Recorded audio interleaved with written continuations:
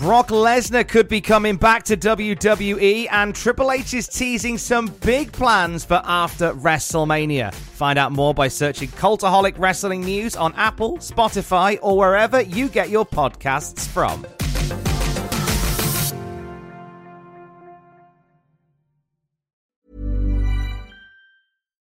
Since 2013, Bombas has donated over 100 million socks, underwear, and T-shirts to those facing homelessness. If we counted those on air, this ad would last over 1,157 days. But if we counted the time it takes to make a donation possible, it would take just a few clicks. Because every time you make a purchase, Bombas donates an item to someone who needs it.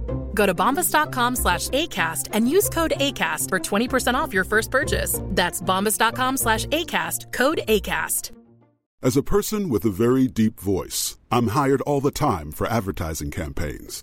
But a deep voice doesn't sell B2B, and advertising on the wrong platform doesn't sell B2B either. That's why if you're a B2B marketer, you should use LinkedIn ads. LinkedIn has the targeting capabilities to help you reach the world's largest professional audience. That's right, over 70 million decision makers all in one place. All the big wigs, then medium wigs, also small wigs who are on the path to becoming big wigs. Okay, that's enough about wigs. LinkedIn ads allows you to focus on getting your B2B message to the right people. So, does that mean you should use ads on LinkedIn instead of hiring me, the man with the deepest voice in the world? Yes. Yes, it does. Get started today and see why LinkedIn is the place to be to be. We'll even give you a $100 credit on your next campaign. Go to linkedin.com/results to claim your credit. That's linkedin.com/results. Terms and conditions apply.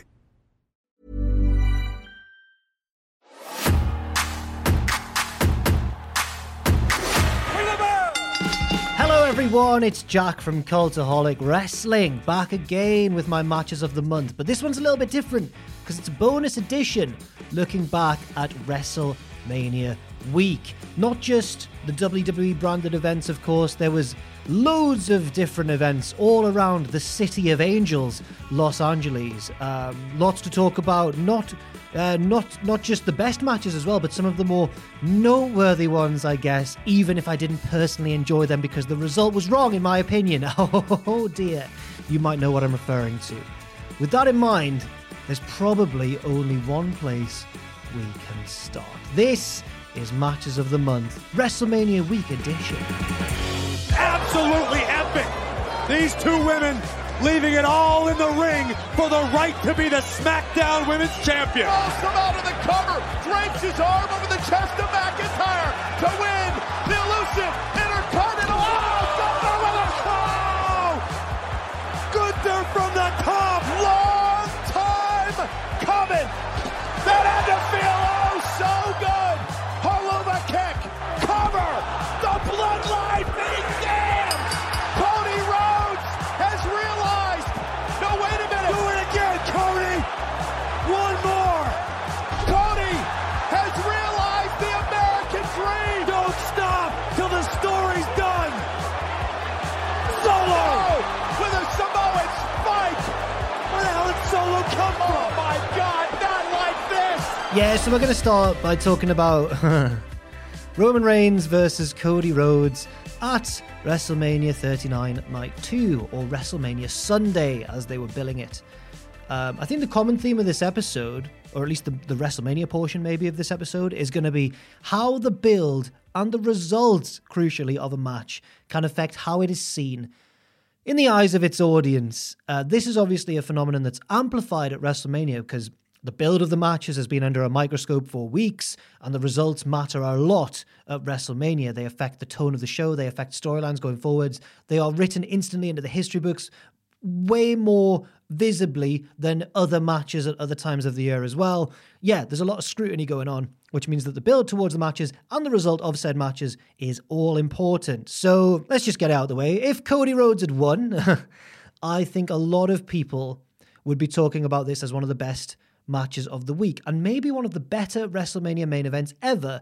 It was pure, spectacle. A little bit, sports entertaining down the stretch with all the interference and everything, but I think it provided more wrestling action than Roman Reigns title defenses usually do these days. I usually think of Roman Reigns matches as good, but there's a really slow first part you've got to get past with a lot of melodrama and a lot of slow pacing and breaking down the babyface and stuff. And then all the twists and turns happen down the stretch. Whereas Roman versus Cody, I honestly thought had a slightly more captivating format throughout, with Cody kind of having Roman's number. But then, obviously Roman won, which shines a whole new light on the match. And honestly, I think it's one of the most fascinating booking decisions I can ever remember. I'm, as I alluded to in the intro there, I'm personally against it, as I think the majority of people are. Back at Elimination Chamber, I understood both points of view, both sides of the argument. I was quite torn on whether Sami Zayn should have won at Elimination Chamber, because I think it would have been, similarly to Daniel Bryan's triumph at WrestleMania 30, I think it would have been one of the biggest moments in modern wrestling, in modern WWE history as well. But I also got the whole argument of, well, Sami can't win because they're saving it for Cody at WrestleMania. They weren't saving it for Cody at WrestleMania, as it turns out. So I struggle to see the logic behind this decision. Some people are saying that it'll make it all the more dramatic when either Cody wins, although given what happened on this week's Raw, where he's been transitioned into this feud with Brock Lesnar, I don't know if that's going to be the case necessarily, or when someone else beats Roman, it's going to make it all the more dramatic. But I don't really care, because I think they'll struggle to find a higher peak than an emotional peak than what Sunday night would have been. So even if Cody does win at SummerSlam or whenever, or even if another babyface gets the crowd on side and wins somewhere down the line, so it's the main event of WrestleMania. And it was the story of Cody coming back to WWE, doing it for his legendary dad and all that. It doesn't get bigger. Yeah, I think they've made a mistake. And I know that, that people will disagree and everything, and that's cool. It's great to have different opinions and everything. That's just mine. I know that Triple H in the press conference afterwards was quite defensive over this booking decision and said, in WWE, the slogan of this match was finish the story, but in WWE, the story always continues. And the decision to have Roman retain, I guess, if you take Triple H's words into account, it could be seen as like, WWE have something bigger at play here. We just need to let it play out. I'd suggest that argument might have had some credence before Vince returned in his creative capacity this week, and now we're all a little bit more skeptical, I think. But even if Triple H was still in charge of creative, it kind of still begs the question, even if Triple H has some grand master plan for Roman's title reign and the end of it at play, do we have faith in him to generate something better than Cody would have been if he'd won? And I honestly, I don't, or if Sami had won, or if Drew had won at Clash at the Castle. And I don't know if Triple H can generate any more moments like that. Not after this Cody one. I think the goodwill has been lost. Yeah, I've lost a bit of faith in Triple H's booking, which is a shame. I'd still rather he was in charge, though, going forwards, I have to say. I guess the other argument in favour of Roman winning is that it retains an air of unpredictability about WWE's product. You never quite know. Anything can happen in the World Wrestling Federation. But as AEW showed with the story of Hangman Page and Kenny Omega, sometimes the predictable result isn't necessarily the bad one. Swerving for the sake of swerving doesn't always work. And I think this is a good example of that. WWE showed it themselves in the main event of night one. And, the Usos versus Sami Zayn. That was the predictable outcome. The Usos versus Kevin Owens and Sami Zayn was one of my favourite matches of the week, even though I don't think it was necessarily like the best worked match of the week. Although it was no slouch in that regard, to be fair. But in terms of hitting all the necessary beats and delivering the best possible result, I think any match would struggle to top this one in terms of a spectacle and a satisfying conclusion. It was, in fact, that word satisfying is quite key. It was one of the most satisfying matches I can remember seeing, up there with Kofi Mania as a recent example. And even though we were all pretty certain that Owens and Zayn were winning, there was just enough doubt. There were just enough instances of peril sprinkled throughout the match. Like the 1D kick out, which commentary sold really well. Like, oh my God, no one kicks out of the 1D. Or Owens kicking out of the double splash, another good false finish down the stretch. And then that really satisfying ending where Sami gets that final tag and steps into the ring all heroic to finish off Jay. And then that nice little touch as well of Jimmy Uso trying to desperately save his brother, but then Kev cuts him off and hits the stunner. And yeah, it was brilliant. Really good ending, really smartly put together match, and did everything it needed to do. Not a perfect match, but it didn't have to be at all to be a perfect story. All that was expected of it really was that they played the greatest hits, and it could almost afford to coast off the amazing build it had. But all 4 guys still put in more of a big effort than they even needed to. And it led to a really, really fun main event. And as I say, a really satisfying one as well. So yeah, contrasting emotions there at the end of night 1 compared to the end of night 2. But I loved it. Now that Cody's lost, part of me still wishes Sami had won at Elimination Chamber. But, you know, this was still a good payoff. And I'm excited for a lot of excellent tag team matches involving Kev and Sami as champions. Now we get on to the other WrestleMania matches I enjoyed, and then we'll step beyond the bounds of WrestleMania into the other bits of Los Angeles and see what else was going on over WrestleMania weekend. But there's only one place to start when talking about other impressive stuff, specifically on night 1. And that's the SmackDown Women's Championship match, Charlotte Flair taking on, obviously, Rhea Ripley. Obviously, Rhea Ripley, I've specified there. I enjoyed this more on a repeat viewing than I did the first time around. And that might have been because it was like 4 a.m. But on my first watch through of this match, I thought it was a real match of 2 halves, as I said in our What Happened At video that went out on the YouTube channel after the event. I basically thought everything of note in the match happened in its latter half, and the first half didn't have much to it. However, watching it back, I realized that I've been quite harsh there in my judgment. I think the first half might not have had any, like, you know, big near falls, or it might have had a bit of a slower pace, but what I missed the first time around was that it was setting a tone, like a real gritty tone as well, and one of struggle between 2 hard-nosed women, 2 competitors who are used to winning. And it also established the narrative, or reminded us that Rhea has failed against Charlotte before, and that she was desperate to avoid that figure 8 time and time again, which was a smart move in the context of the story, I thought. The second half of the match, I enjoyed at the time, and I enjoyed it upon repeat viewing. That was still great. Obviously, the right decision was made in having Rhea win, although now I'd personally have her ditch the Judgment Day and turn face now.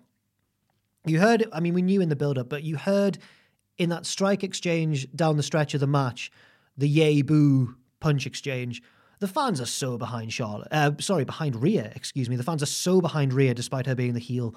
I think you strike when the iron's hot, and then if you want to turn her heel later on again, or if the sheen wears off with the enjoyment of the fans or their adulation for her, you can always turn her back heel later if you need to, because she's naturally very imposing. But for now, I'd turn her face and just see what happens. One drawback of the match, and you might know what I'm going to say here, is Charlotte doing her rueful smile on the outside, saying, "Oh, you got me, kid," but she didn't seem upset at all. She was just like, "Oh, damn it." It wasn't like, I saw 1 or 2 people compare it to Sasha smiling on the outside after Bianca beat her at WrestleMania 37. I think it was very different. I don't know if Sasha was meant to be caught on camera. She was like weeping with joy that they'd put on a great match, and that it was, this is what I'm assuming she was crying for. It was such a historic moment. 2 black women in the main event of WrestleMania. It was an amazing moment, and they rose to the occasion. This felt scripted. Charlotte was told, you know, the camera's going to be on you after the match. Now, I hope that Charlotte hasn't gone into business for herself here, and that the rueful smile was to set up a rematch, and that she was told to do this. Because after that Becky Lynch confrontation on SmackDown that time with the belt exchange, would anybody put it past Charlotte to have refused to be upset and to just shrug off the loss and smile? I hope that's not what happened. Because, I mean, either way, you know, it's not Charlotte's fault. Either way, I think that the camera shouldn't have been on her in the slightest. This should have been all about Rhea. This should have been her moment. But I am nitpicking because the overall, like, the match was a great one. I know Dave Meltzer said that it was maybe the greatest women's match he's ever seen. I personally wouldn't go that far, but I thought it was really, really good. Despite that, though, despite me thinking it was really good, I think I'm still slightly less enthusiastic about it than most people. I think most people have been really positive about this match, which is great. But maybe I just wasn't fully on board with it. But I still really enjoyed it, though. Using that as a launching pad to talk about the next match, this is one that I was way more positive on than like nearly anybody else I saw give their opinion about it. I thought it was a really good match, and I've seen lots of other people criticize it big style. That is the Raw Women's Championship match between Bianca Belair and Asuka. I saw a lot of people not happy about this one. And I think it all comes back to that theme I was talking about at the start, which is this idea of the result of a match affecting the general feeling towards it. Asuka lost and is obviously like this internet darling, an amazing wrestler. She's got the background of being a great, Japanese women's wrestler, coming over to the US and not being given a big win at Mania that she definitely deserves by this point, certainly. So there's all that narrative coming into play here. She's brilliant in the ring. She's a brilliant character, so charismatic, a real all-rounder. And I think, on balance, most people probably wanted to see her beat Bianca Belair. Now, I wasn't in that camp necessarily. I'm quite on board with this wider story of Bianca always turning it on at WrestleMania and remaining undefeated, because I was a huge fan of her match against Sasha and a huge fan of her match against Becky at the previous 2 WrestleManias. So I don't think I was ever convinced that Asuka was winning this match. It seems like a lot of people pinned their hopes on Asuka and have had them dashed by Bianca winning here. I like the idea of Bianca being a strong champion and being unbeatable for now at WrestleMania. Now, I know that sounds incredibly hypocritical after I slammed the Roman Reigns result earlier on in this podcast, but it's just kind of the way I see it, I suppose. Because of all that, going into it, I think maybe I ended up watching this match with kinder eyes than other people did, because I was never really convinced that Asuka was winning. And this isn't me going like, I predicted it correctly, I knew Bianca would win, because God, I've had so many predictions wrong over the years publicly on YouTube. So I'm not trying to brag. I'm just saying I really did think Bianca would win, and she did. Even with Asuka's new gimmick and the face paint and everything, I don't think there was enough substance to her build. That's not a good thing, by the way. That's a criticism of WWE's booking, and Asuka certainly deserves better and has never won at Mania, as has been pointed out. But at least it meant I didn't get my hopes up for Asuka, only to have them be let down. I saw this match more as another chapter in Bianca's ongoing story. I've also seen some people say there were miscommunications in this match, or that Bianca was rushing at the start, which I saw as her being intense to start off the bout. I thought that was deliberate. But there were 1 or 2 timing errors, I have to admit, that people have pointed out to me that I've now come to realize are true. They weren't as obvious to me at the time as they were to some, because I think I was just enjoying the match. Maybe it wasn't as good a match on repeat viewing. Maybe it's like the opposite of what I was saying about Charlotte versus Rhea, which for me was greatly improved upon a second viewing. Maybe if I watch this one again, I'll be like, it's not as good as I thought in the moment. I've got to say, though, I'll try and stand by my belief that it was a good match. Whoever the road agent is on Bianca's WrestleMania matches, because it feels like the same person for the past 3, always does a great job, because they are structured in a very clever way, if you're a Bianca fan at least, and if you're okay with her winning. They're structured in a way that always has impressive set-piece moments. I remember her carrying Sasha up the steps, or whipping her with her hair, or in this one, for example, you had the mist moment, and then the mist, Asuka spitting the mist, and then the mist, like she didn't hit it, the blow with her braid, and it all carried on, and then standing up out of the submission attempt. It's all basic stuff, but Bianca carries it off so well, and it's always well structured in the match. So whoever puts her matches together, whether it's how much of the input's her or her opponents or a road agent, credit to them, because I think that really boosts the match's quality as well. I will concede that it's probably the weakest of Bianca's WrestleMania trilogy so far, but I still really enjoyed it.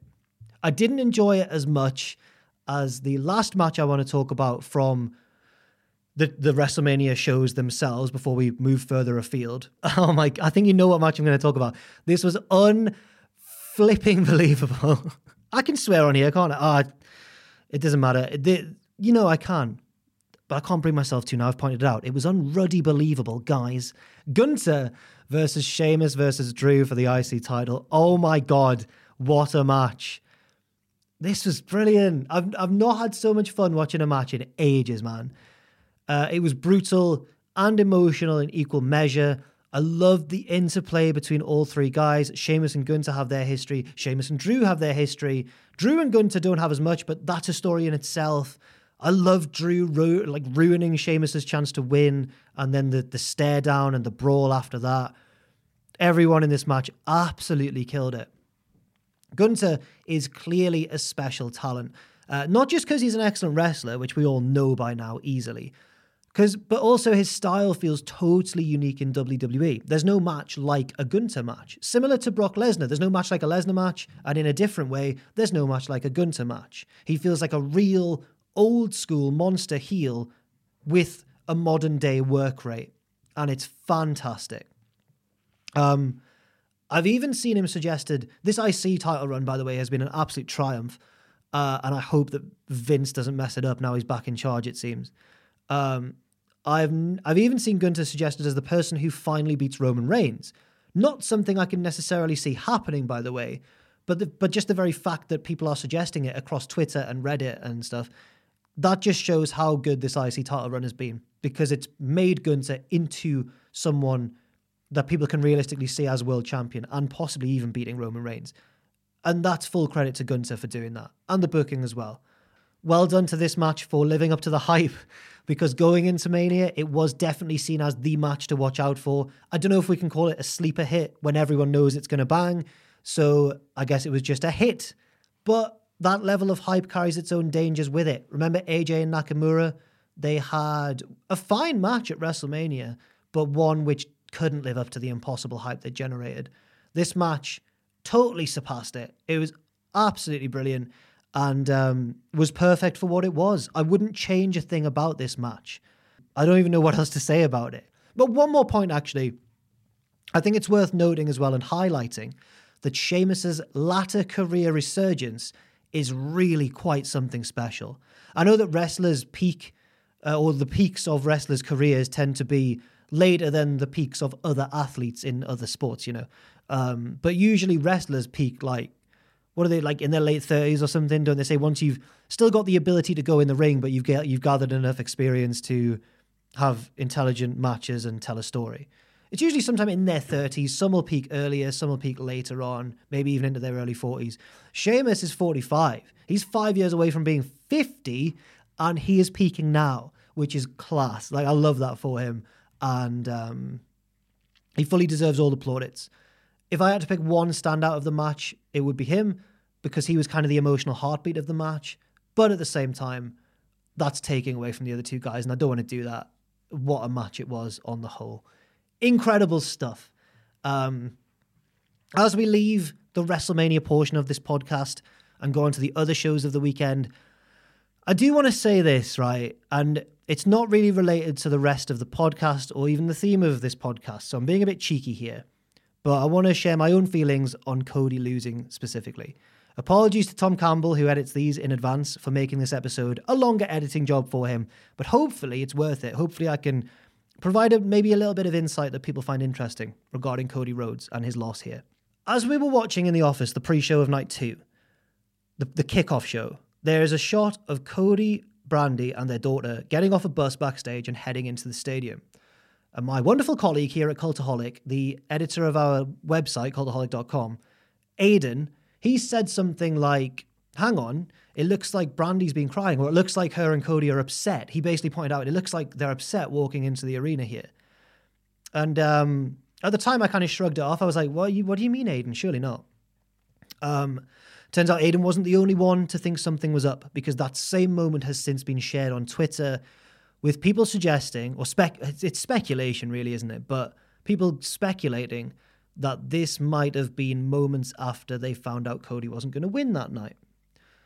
Watching it back, I don't know if I agree necessarily, but I can understand why people would come to that conclusion. And it is wild speculation, again, I want to emphasize that. Even if you agree that they maybe look upset or deflated in some way, it could just be because they're tired, they've got a young kid, or they could be trying to, have their serious game faces on for the camera. It's Cody heading into his big main event, it could be kayfabe. What I will say, though, whether it's true or not, whether it's baseless speculation or not, what I will say is this. I hope it's not true. And I hope that Cody knew that he wasn't winning a long way in advance. Some have suggested that he will have known for ages because it's been reported that Roman was the planned winner for at least a few weeks in advance. So people have then taken that to mean that Cody will definitely have known. But it was also reported that nobody knows for certain when the talent themselves found out. And I don't think it's out of the question that upper management would have kept that a secret and only told the talent on the day itself to avoid leaks. And I hope that isn't true. I hope that Cody found out weeks or months beforehand, because it made me feel sick when it happened to Roman at WrestleMania 31 with his family all in attendance there for what they thought was his big moment. Just like Cody's family were there on Sunday, and I hope they knew that he wasn't winning. People might say, oh, they would definitely have told him in time, but it's wrestling, man. And from my own experience working in a wrestling promotion, even though I didn't do it for that long, I got enough of a sense of what a wrestling promotion is like, on a smaller scale, obviously, than WWE, but things are changed so often, and walking around backstage, you hear rumors flying around, and there are so many different people relaying so many different bits of information. You learn never to trust what you're told until you've seen it happen in the ring in real time. Like, people say the Montreal screw job was a work. I will never believe that, because I've worked backstage in a wrestling promotion. I know how confusing and changeable a show is, and I can totally see how the screw job happened. Totally, 100%.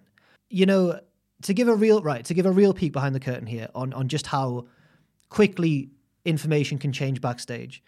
We had a show in Nottingham with WCPW.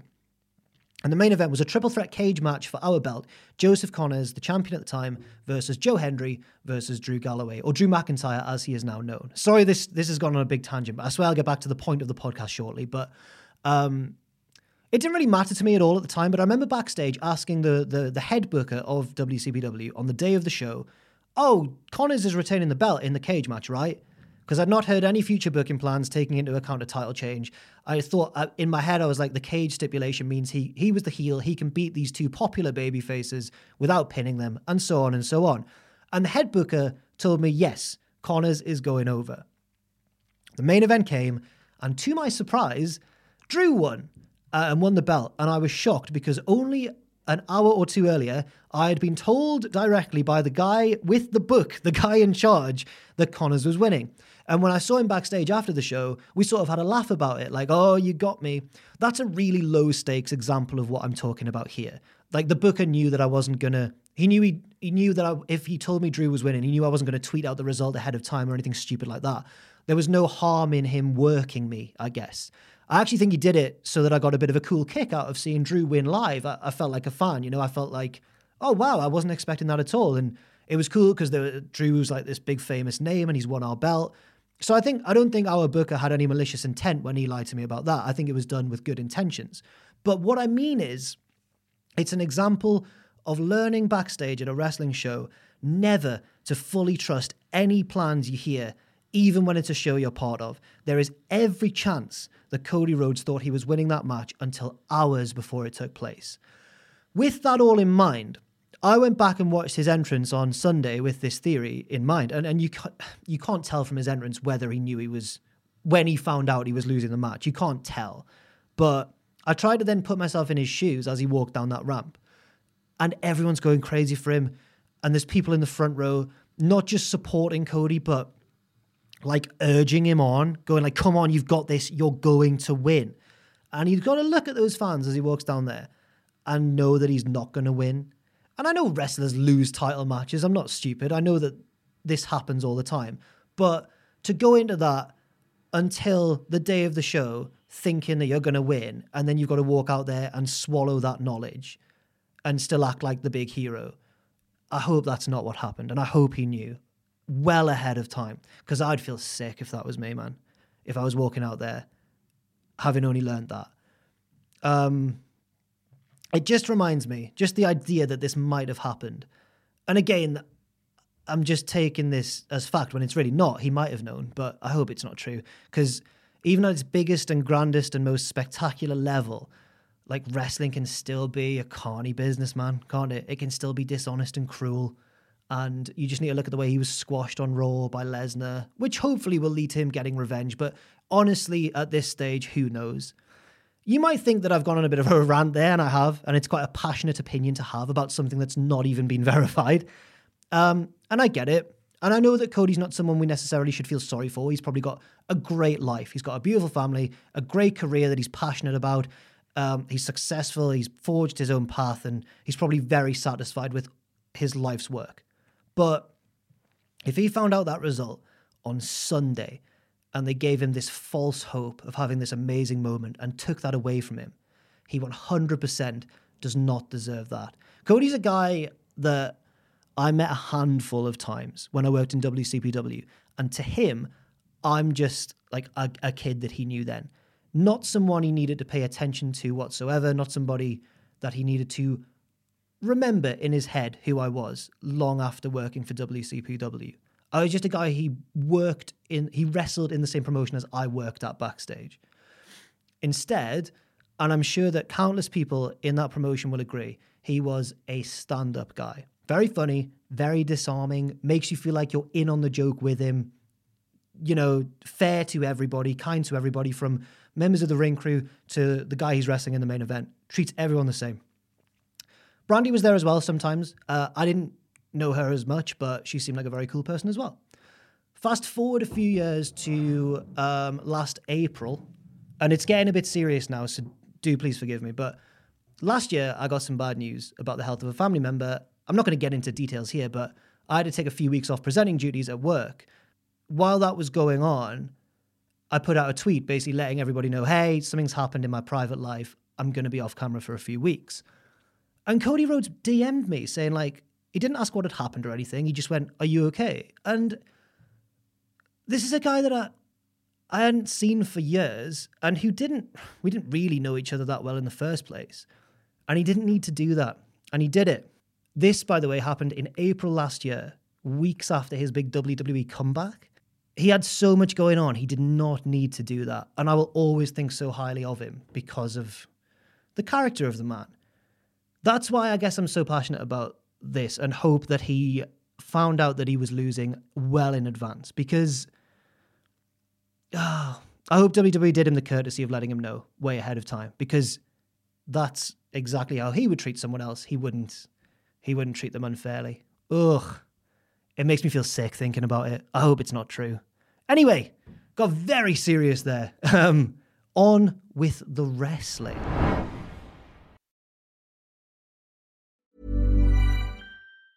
As a person with a very deep voice, I'm hired all the time for advertising campaigns. But a deep voice doesn't sell B2B, and advertising on the wrong platform doesn't sell B2B either. That's why if you're a B2B marketer, you should use LinkedIn ads. LinkedIn has the targeting capabilities to help you reach the world's largest professional audience. That's right, over 70 million decision makers all in one place. All the big wigs, then medium wigs, also small wigs who are on the path to becoming big wigs.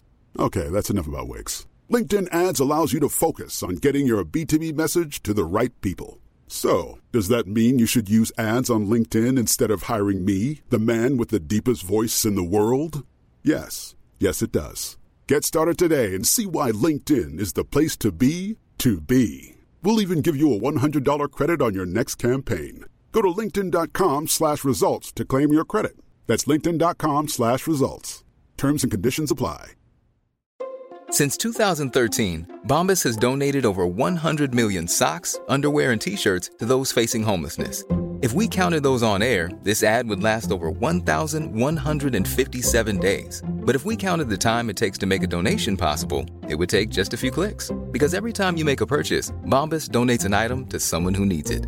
Go to bombas.com/ACAST and use code ACAST for 20% off your first purchase. That's bombas.com/ACAST, code ACAST.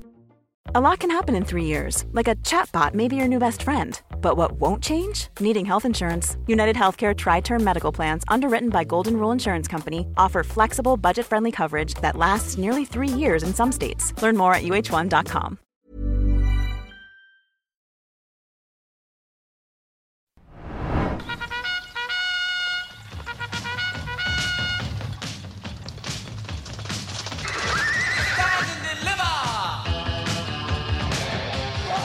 drive, the torpedo right through the body. Wesley connects, cardiac kick into the cover for the cardiac kick. 16 months ago, from the front yard, for Quill, for Candice. Into the Gargano escape. Waller, squeeze. And Waller hand attack. Right, NXT Stand and Deliver. NXT continues this pattern, right, of often very ridiculous weekly TV, but still puts on good specials with regularity, despite a real mixed bag of a roster in terms of indie veterans, very new performance center people who are quite green in the ring, overseas talent. It's a right mixed bag of a locker room. And the TV shows are often a mess, and we often laugh at it on our weekly podcasts. But the specials always deliver, really. They knock it out the park. I don't know how, but they do. So yeah. Let's start with, I think, my favourite match of the night. Wesley versus Dragon Lee versus JD McDonough versus Ilya Dragunov versus Axiom. Fatal 5-way action for the North American Championship. Now, this match had a bit of a dodgy build, I think. It definitely performed better than its build would have suggested. Two competitors in the match, JD and Ilya, openly cared more about their feud with each other than they did winning this belt. You also had a brand new guy in Dragon Lee, who's got a big reputation from his work in Mexico and in New Japan, but he's just been thrust into this multi-man match without much of a build in NXT. And it's not exactly the best spotlight for just one guy in a fatal 5-way. You've also got a guy in Axiom who's not the character with the greatest depth, it has to be said. He's essentially playing a nice man in a mask who is intelligent and also likes comic books and stuff. That's his gimmick. Despite all of these little issues heading into it, all 5 men knocked it out of the park. It's probably a similar sort of match to one of my favourite matches of last year. I wouldn't say it was as good as what I'm about to talk about, but it felt like it was, if it was a movie, it would have the same director, if that makes sense. Maybe it had the same agent behind it, I don't know. And that was the Men's Iron Survivor match late in 2022. That was kind of my most surprising match of the year. It was in my top 10, which I would never have guessed for a match on the NXT brand, but it was excellent. If you don't believe me, go and watch it back. It was quality, that Men's Iron Survivor match. The women's match was good too. The men's one was insane. This match was along similar lines. It wasn't as good as that, but it was still really, really entertaining. Breathless action, excellently paced, structured in really a clever way where you had rolling waves of momentum that stacked up on top of each other, and then you get a bit of a breather, and then there'd be another big moment, and then there'd be another build to a crescendo, and it just was really well done. Obviously, it was put together well, but then the guys in the ring have to perform for that to pay off, and they did, with aplomb. The only drawback for me was maybe on the finish, which was ambitious. It was kind of like a 3-way collision with Wesley then taking advantage and collapsing down onto, I believe it was Ilya for the pinfall. Weird guy to take the pinfall in that match, yeah. But the finishing spot didn't come off that well. But apart from that, I absolutely loved it, and it was my match of the show. In second place, and a close runner-up, because I enjoyed this match too, was the unsanctioned match, which in the build they signed a contract for, which is confusing, because I thought unsanctioned meant that it doesn't matter. Grayson Waller versus Johnny Gargano. This was my other favourite match of the night. Kind of a throwback as well for Johnny, who's not had the best time really on the main roster so far, but this was a throwback to his series of matches with Ciampa, which obviously was centered around this very personal, hateful feud between 2 former best friends and tag partners. The build here wasn't as good as the build for that, but, what was? But it was, a bit more thrown together. Waller ruined Gargano's farewell speech when he first left NXT. Waller would then spend the next year or however long rising up the card, feuding with Shawn Michaels, wanting to wrestle Shawn. HBK recently said, no, I'm not coming out of retirement for you. You're not... Oh, no, I'm not going to say that. You're not in Saudi Arabia. Come on, Grayson. So instead, HBK brings back this very vengeful Johnny Gargano to fight on his behalf. Things then took a slightly absurd turn the week before this match, with Grayson breaking into Gargano's home on the weekly edition of NXT and beating Johnny down in front of his wife and infant child in the front yard. So that was very over the top. It escalated the feud, but it escalated it, in my view, to heights that it maybe hadn't earned yet. Still, though, the match delivered, which is all that matters, really, isn't it?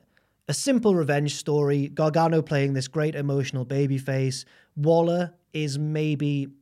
He's not the biggest heel in WWE at the moment. Obviously, that's Roman, but Waller's maybe the purest heel in WWE right now. Roman can be cool and funny. There are redeeming qualities about Roman that make some people want to cheer him. Waller deliberately subverts all of that. He is a proper old school heel. He does anything for attention. He does anything to verbally abuse his opponents. He'll say anything. And there's a real, early 2000s Chris Jericho he's playing it deliberately insecure as well. He laughs a lot, but he's laughing in a slightly desperate way because he's really insecure. He's playing a really good character as Waller, and he's one of the best heels in WWE for me. And I think people are coming around to that viewpoint as well. Hopefully he gets a shot on the main roster soon because he deserves it. In this match as well, because he can go in the ring as well, and in this match, he took a real beating. For our entertainment, guys, his back was a mess by the end of it, from kendo stick shots and that sort of thing. And Candice LeRae got involved as well from the guardrail, beating Waller up a bit too, which was a nice payoff to the weirdly melodramatic scene we saw the week before that I just talked about. So, yeah, great match, better than its billed, just like the North American title match was, and just like, I guess, Stand and Deliver was on the whole. Thank you to everybody who watched along with me and Ross on Twitch. I have to apologize, as I apologized to Ross, for telling him the wrong start time, meaning that he had to rush to the office to watch Chase U versus The Schism on the pre-show. He got there just in time. Also, why was Chase U versus The Schism bumped off the main card, by the way? It's a disgusting decision. That's the most emotional storyline in all of NXT. Couldn't believe it. I am just glad, on the other hand, that Duke Hudson was proven to be the hero that we all needed. Big chest for Claudio. And this is turning right into a fight caprice. He said he was going to bring the balance, and that's exactly what he's doing. But can he bring the balance enough to become a champion? Claudio standing up to him, but he buckled his knees on that chop to the face. Claudio was stunned, certainly. You can see Claudio, I believe, wearing a mouth guard. That will protect him against a knockout. And the chops unloading for Claudio. Eddie Kingston's been on an incredible roll. Yes, that's right. Now we are talking about, I think, the standout non-WWE show of WrestleMania week. Supercard of Honor. A show that a lot of people loved and a show that I liked. I don't know if I loved it, but I definitely enjoyed it a lot. I just was slightly less enthusiastic about certain matches that some people loved. Let's get onto it. I think there's 5 matches worth discussing here, some of which I really liked, some of which I wasn't fully on board with. The first one was for the AAA Mega Championship, El Hijo del Vikingo versus Commander, I think I'm pronouncing it slightly wrong. I think they say Commander or something. I'm not an expert. Although I did get an A star at GCSE Spanish, so maybe I should be better at this. These are both men that we talked about in the last episode of this podcast. Vikingo had that much talked about match with Kenny Omega on Dynamite. Commander was a standout performer of the WXW 16 Karat Gold tournament in Germany. Now, I know I'm in the minority here when I say this, but this match was very impressive, but it was just too loose for me, and I couldn't get fully on board. There were obvious elements, I thought, of cooperation. There were some really scary bumps. That's not necessarily a bad thing, but tables not breaking, 630 sentons being taken full in the torso. Yeah, it wasn't for me. I enjoyed bits of it. It was an exciting way to start off a pay-per-view, I'll admit that. It got the crowd off their seats. But on the other hand, it kind of leaves matches further on down the card with not a lot to follow it, unless they're radically different in tone. I think this match had a negative impact, for example, on the ladder match, because they did all the acrobatics you could ever want to see for a whole show in the opening match. I'm in favour of starting off a show with a hot match, but maybe a hot match in storyline rather than one between two guys who can and will do every move in the book that most of the rest of your roster cannot pull off. So, weird one. Good way to start off some shows. Good way to start off a Ring of Honor pay-per-view. I don't know. Certainly not the traditional definition of Ring of Honor, but then this is a slightly new Ring of Honor, isn't it?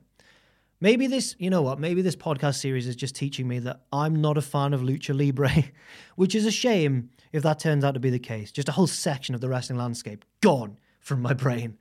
No, it was okay. It was okay. A match that I preferred was Samoa Joe versus Mark Briscoe for the TV title. But along with Cody's match, this was the other, gut punch of a loss last week.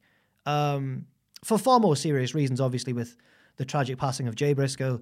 Yeah, I was so convinced that Mark was going to win. And I'm not entirely certain why he didn't. It wasn't as certain a result, I guess, in terms of it wasn't the main event of WrestleMania. It wasn't a moment built to for months. But in simplest terms, really, it just would have been nice to give him the win, wouldn't it? His kids were there in the front row, man. I don't know. It was a good match anyway. Mark's a great babyface. Easily a very lovable character, easy to get on board with. Samoa Joe's perfect in this sort of spoiler role, of course. In fact, Joe, as I've mentioned previously, he's had a really nice resurgence recently, which I think maybe kicked off with that Darby Allin match in AEW a couple of months ago. Yeah, I enjoyed the action. Confused about the finish, though. At least the finish had Mark passing out, I guess, rather than submitting or getting pinned. Because he shouldn't have been giving up in that situation. So I'm glad they went the route they did. Hopefully, he does get a big emotional victory at some point in the future. Not just because of, obviously, Jay and everything, but also because Mark just deserves it as well as a very talented babyface. And someone who's been a key player in Ring of Honor for so long as well. He really deserves it. The third match from the show, worth discussing, even though I wouldn't call myself a fan of it, was the Reach for the Sky ladder match. The Lucha Bros versus Top Flight versus The Kingdom versus Aussie Open versus Roosh and Dralistico, the two older brothers, by the way, of Dragon Lee, who we mentioned in the North American title match at NXT. Now, obviously, I need to address the elephant in the room straight away. As everybody's already said, best wishes to Dante Martin, a horrible injury. Hopefully, he has as full and faster recovery as he possibly can. It just wasn't nice to see. It really put, a cloud over the ending of the match, which came shortly afterwards. And the main thing isn't the match, it's the safety of everybody involved. So hopefully Dante recovers well. He and his brother have had horrendous luck with injuries, and it's very sad to see. And it's because of that, it's kind of hard to analyze the match beyond that, especially because of the nature of a match like this, which very much lives and dies by its high spots. And, these high spots were very impressive in this match, but also very dangerous. Not just the one that resulted in an injury, which was that Canadian Destroyer to the outside through tables. But you had the Suicide Dive Doomsday Device by the Kingdom, Aussie Open's Alabama Slam on the ladder bridge on Darius Martin, I think it was. Or Darius, I never know how you pronounce. Darius or Darius Martin. Glad he was okay because that was a nasty bump. Matt Taven's big splash onto Dralistico on another ladder bridge, which probably didn't give as much as they'd have wanted it to. Roosh with that overhead belly-to-belly into another ladder bridge on Mark Davis. Yeah, there was lots of stuff in this match that was jaw-dropping stuff, but when you reevaluate it with the added context of Dante's very sad injury, it's harder to enjoy for me. Also, if that injury had never happened, I still would have preferred other examples of this type of match to this one. This was a little bit too spotty, I guess. There was a story, I suppose, but it wasn't treated as important as the spots. And that's fine sometimes, but I thought they could have done more here in terms of the story and didn't need to take such high risks, but that's cool. I'm all for risks in wrestling matches if it's worth it, and I don't know if it was here. The next match I loved, really good, but I'm very biased because I am a huge fan of one of the guys involved. This was Wheeler Yuta defending his Pure Championship against the man himself. Can you guess which one I'm a big fan of? Katsuyori Shibata.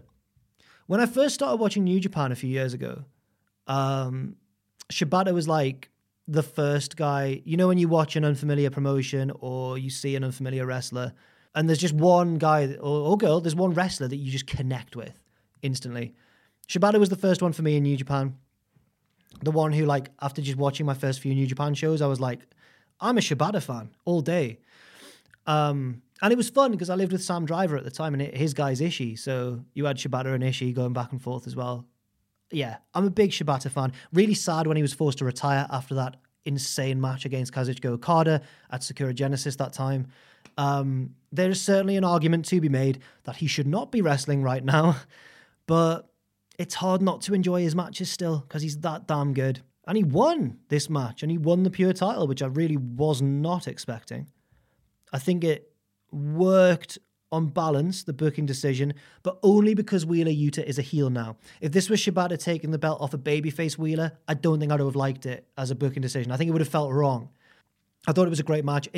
Again, I'm very biased in favor of Shibata matches. I love his style of matches. I love his moveset. Yeah, he's a brilliant wrestler, man. Wheeler's great too, and I hope that it doesn't, ruin his momentum or anything. I suspect maybe he'll beat Shibata and win the belt back, but we'll have to wait and see. I don't know what Shibata's schedule is like and whether he'll be able to defend this very often. He is the head of New Japan's LA dojo, isn't he? So, I don't know. Maybe it won't be the longest title reign. He's still got it at the time of recording anyway. And finally, one of my matches of the weekend of WrestleMania week, the main event of this show, which was the Ring of Honor World title match between Eddie Kingston and Claudio Castagnoli. Two perfect rivals because of their differences. Eddie's rough, he's uncompromising, he is unashamedly himself, and Claudio is not an everyman in the slightest. Like, he is this super dude who looks incredible, can do incredible things, whereas Eddie's a man of the people, which kind of makes you forget sometimes that he's a really talented wrestler, but it just helps you get on board with him even more. Of all the great things AEW has done, they have dropped the ball a few times, and I think one of their biggest mistakes and one of Tony Khan's biggest failings as a booker is Eddie, and not treating him like the main eventer he is, in my opinion. I want Eddie Kingston to ultimately be the guy who beats MJF down the line. At the moment, it really looks like that's not the case. Like, that's really unlikely because Eddie seems to have left AEW and is now wrestling just on the Ring of Honor brand. The positive of that is that he gets to renew his decade-plus long feud with Claudio Castagnoli. Just to give a bit of brief background, I guess, for anybody who might be unfamiliar, although I will recommend the video on Ring of Honor's YouTube channel recapping their history, which was done by Joseph Weirdness, a very talented YouTuber who I've learned so much about, specifically All Japan matches from him. So check out Joseph Weirdness on Twitter, where you can then find his YouTube channel, which I can't now remember off the top of my head. Apologies to you, Joseph, but he is great. You'll find him via that Ring of Honor YouTube video as well. But the background of this feud is that in Chikara, years ago, Eddie Kingston was a brutal, realism-based figure in this cartoonish comic book world of superheroes and supervillains. Chikara was a weird promotion, and Eddie Kingston was a real, angry, gritty dude surrounded by mystical pharaohs from the past, or, oh, these two guys are dressed as ants, or, you know what I mean? Like, he didn't fit in, and it made him an excellent, badass, intimidating figure. Because he's battering these, like, children's cartoon characters, and you're like, no. And then you've got this babyface dude called Claudio Castagnoli, who everybody loves, and who Eddie Kingston is saying, no, he's not cool. He's a bad guy. And he warned the fans about Claudio. And they didn't believe him, because they love Claudio, and Eddie's a bad dude. So why would you trust Eddie? You look at Claudio, he's a hero. And then Claudio turned heel, and Eddie was proven right.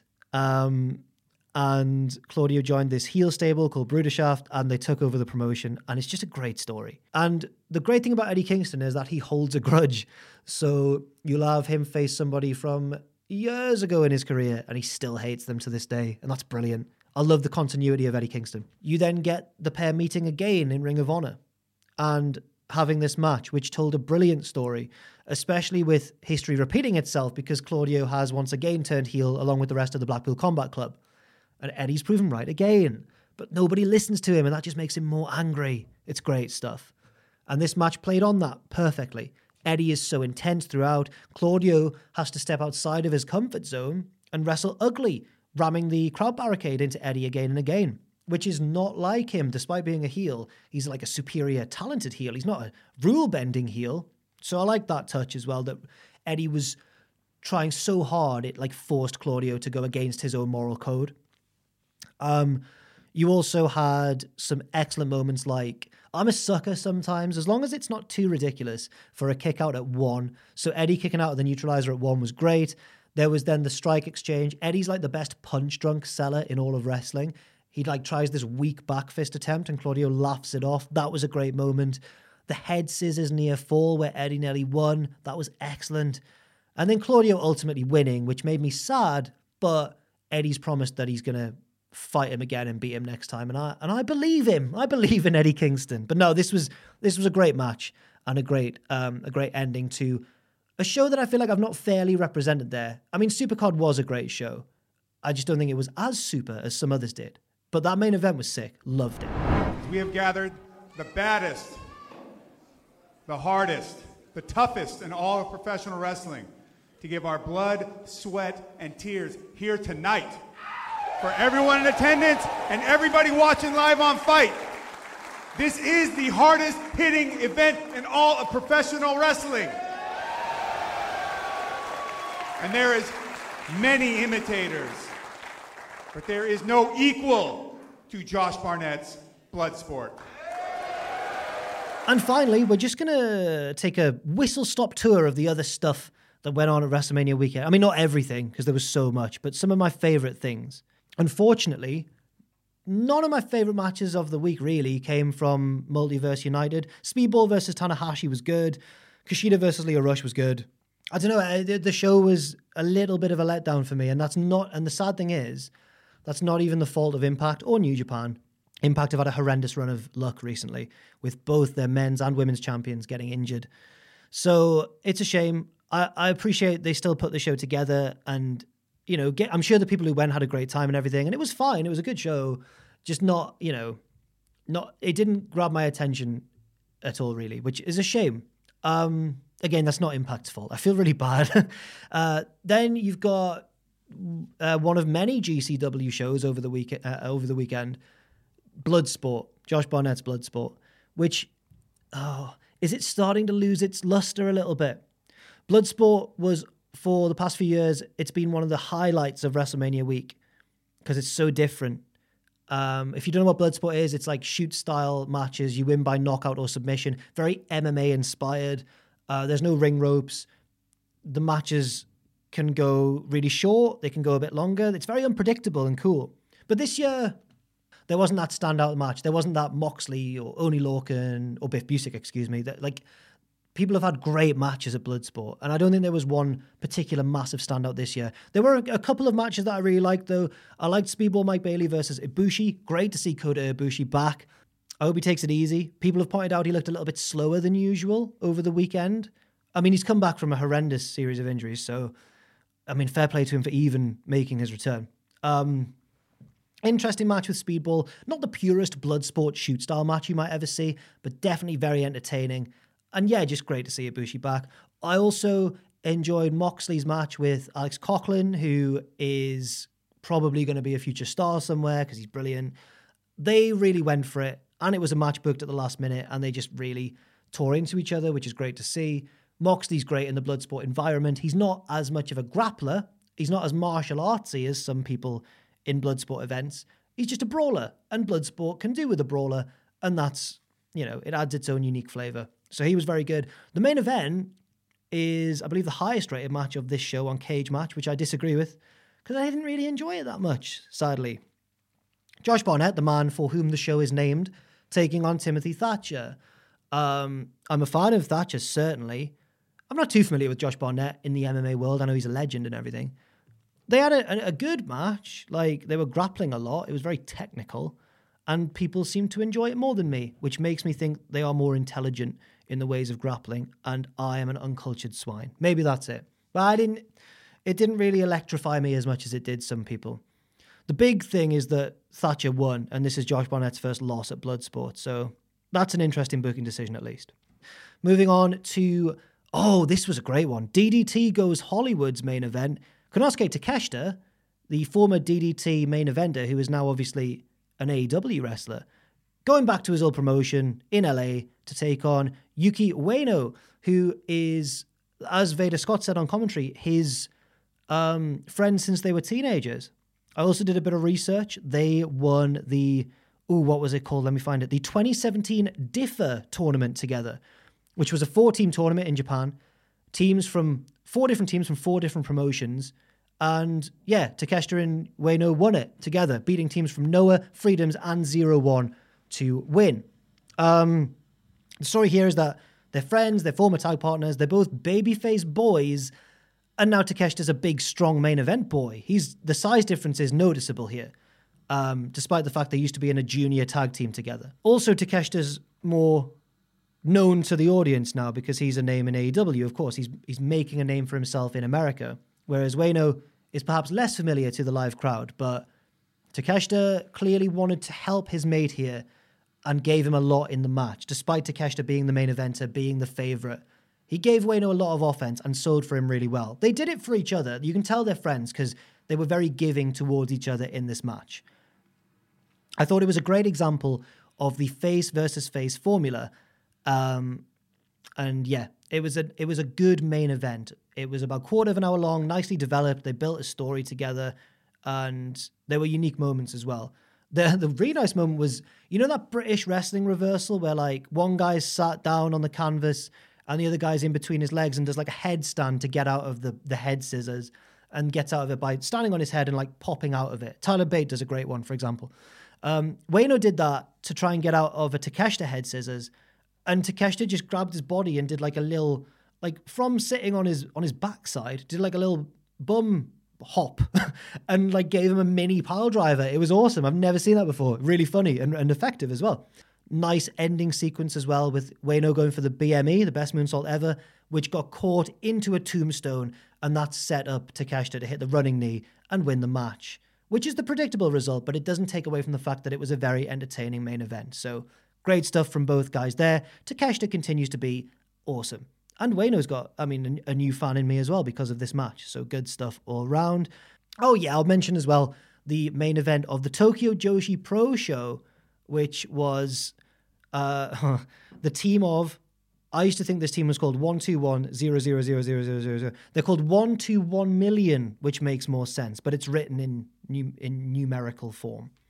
121 million, which is, I believe, Mayu Yamashita and Maki Ito, taking on the Magical Sugar Rabbits. The Magical Sugar Rabbits are the team of Yuka Sakazaki, who we know from AEW, of course, and her tag team partner, Mizuki, who I believe Mizuki recently beat Yuka Sakazaki for the main singles title in Tokyo Joshi Pro. So even though they're friends and they're challenging for the tag belts here, could there be beef between them? How will they coexist? Because one's just beaten the other for the main singles championship. Meanwhile, on the other side of things, the champions, 121 million, Maki Ito, who's famous for memes on Twitter, and Yamashita, who's famous for being a badass, they're like the odd couple pairing. Now, there'll be fans out there of Tokyo Joshi Pro who know the history of all these 4 women far better than I do, so that's a very basic example. I also believe that the Magical Sugar Rabbits, Sakazaki and Mizuki, they were tag champions before, lost them to 121 million, and this is their chance to get those belts back. Despite possible tension, because one's beating the other for the singles. Yeah, right, you get it. This match was fun, a lot of fun. I have to give it to the crowd. I'm often wary of Tokyo Joshi Pro matches online because they're always reviewed very highly, and then I go to watch them and I don't connect with them in the same way that certain people do. Tokyo Joshi Pro seems to have a very loyal fan base who love their matches and love everything they put out, and that's great. It's just not fully for me all the time. But I really enjoyed this match. All 4 women did a great job. Maki Ito is clearly the weakest of the 4 in terms of work rate, and she has improved immeasurably from her little cameo in AEW the other year. She held her own definitely with 3, I guess, more experienced women. And it was a lot of fun. I have to give credit to the crowd as well, who were fully invested and really added to the match and made it energetic, a lot of fun. Yes, it had maybe slightly more moments of comedy than I would usually like in a big main event title match, but it worked at the same time. And it's not the biggest culprit in terms of a Tokyo Joshi Pro match being too comedic and getting in its own way, at least in my opinion. As I've said, I don't really resonate with the promotion style as much as certain people do. I enjoyed this match, and it deserves its props. There are a few matches, before I get to my rundown to end this podcast, there are a few matches that I still want to catch up with, which I might mention in my next episode, because I've heard good things and I didn't get a chance to check them out because it's been a horrendously busy week. Maybe when I next catch up with you at the end of April or the beginning of May, I'll talk about, let's see what I've got written down here. So I need to watch the main event of the Mark Hitchcock Memorial Super Show, Vikingo versus Commander versus Black Taurus in a three-way, although given the fact that I didn't really enjoy the match the first two had at Ring of Honor, maybe I won't enjoy it. Maybe I'll enjoy it more. We'll find out. I also want to watch a couple of matches from Prestige Wrestling's Nervous Breakdown show, one of the few non-GCW, non-WWE, non-Ring of Honor shows of WrestleMania week. A couple of matches from that were said to be good, including one featuring England's own Michael Oku. So I'm looking forward to watching that. And this isn't a match that happened over WrestleMania week. It happened back in Japan. But by next month, I will talk about apparently Shingo Takagi in New Japan and Hinare of the United Empire. Apparently they've had a wonderful match with a very unique stipulation where you have to pin, submit, and keep your opponent down for a 10 count in any order. Never heard of that before. Almost like an ultimate Texas death match. It sounds really entertaining, so I'll definitely be watching that, and I'll get back to you with how good it was next time. But that was my recap and massive rant about Cody not winning against Roman. That was my recap of WrestleMania week.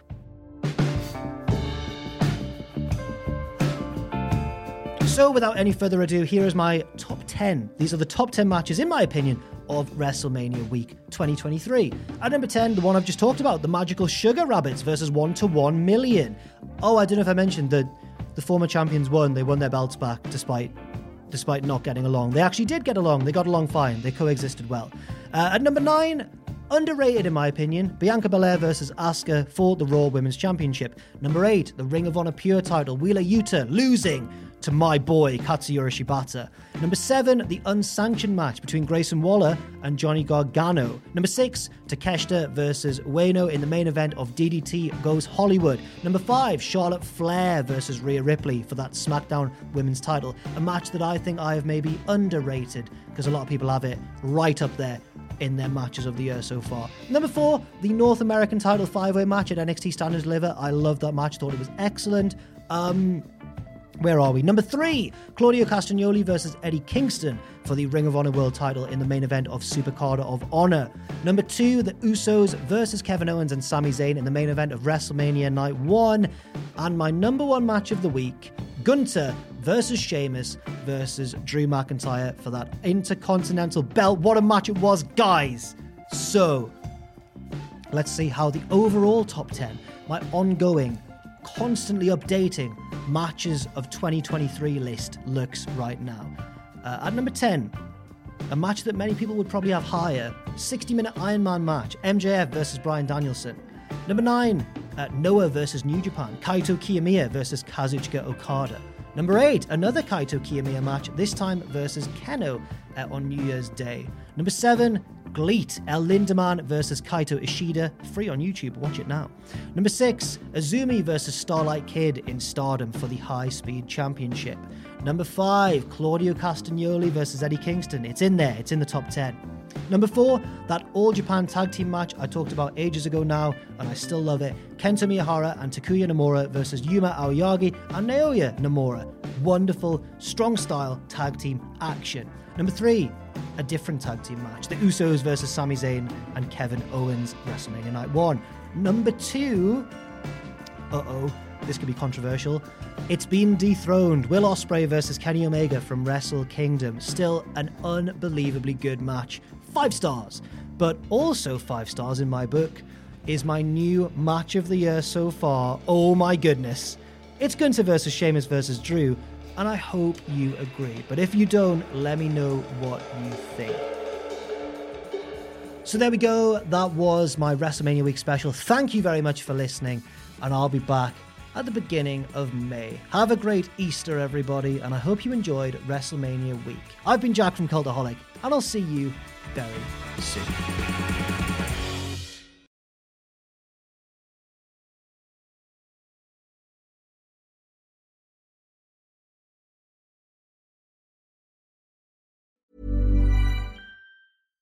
Every fan knows the right player in the right position can be a game changer. Put LifeLock between your identity and identity thieves to monitor and alert you to threats you could miss. Plus, with a U.S.-based restoration specialist on your team, you won't have to face drained accounts, fraudulent loans, or other losses from identity theft alone. All backed by the LifeLock $1 Million Protection Package. Change the game on identity theft. Save up to 25% your first year at LifeLock.com/aware. For all the wrestling headlines in just 10 minutes, search Cultaholic Wrestling News on Apple, Spotify, or wherever you get your podcasts from.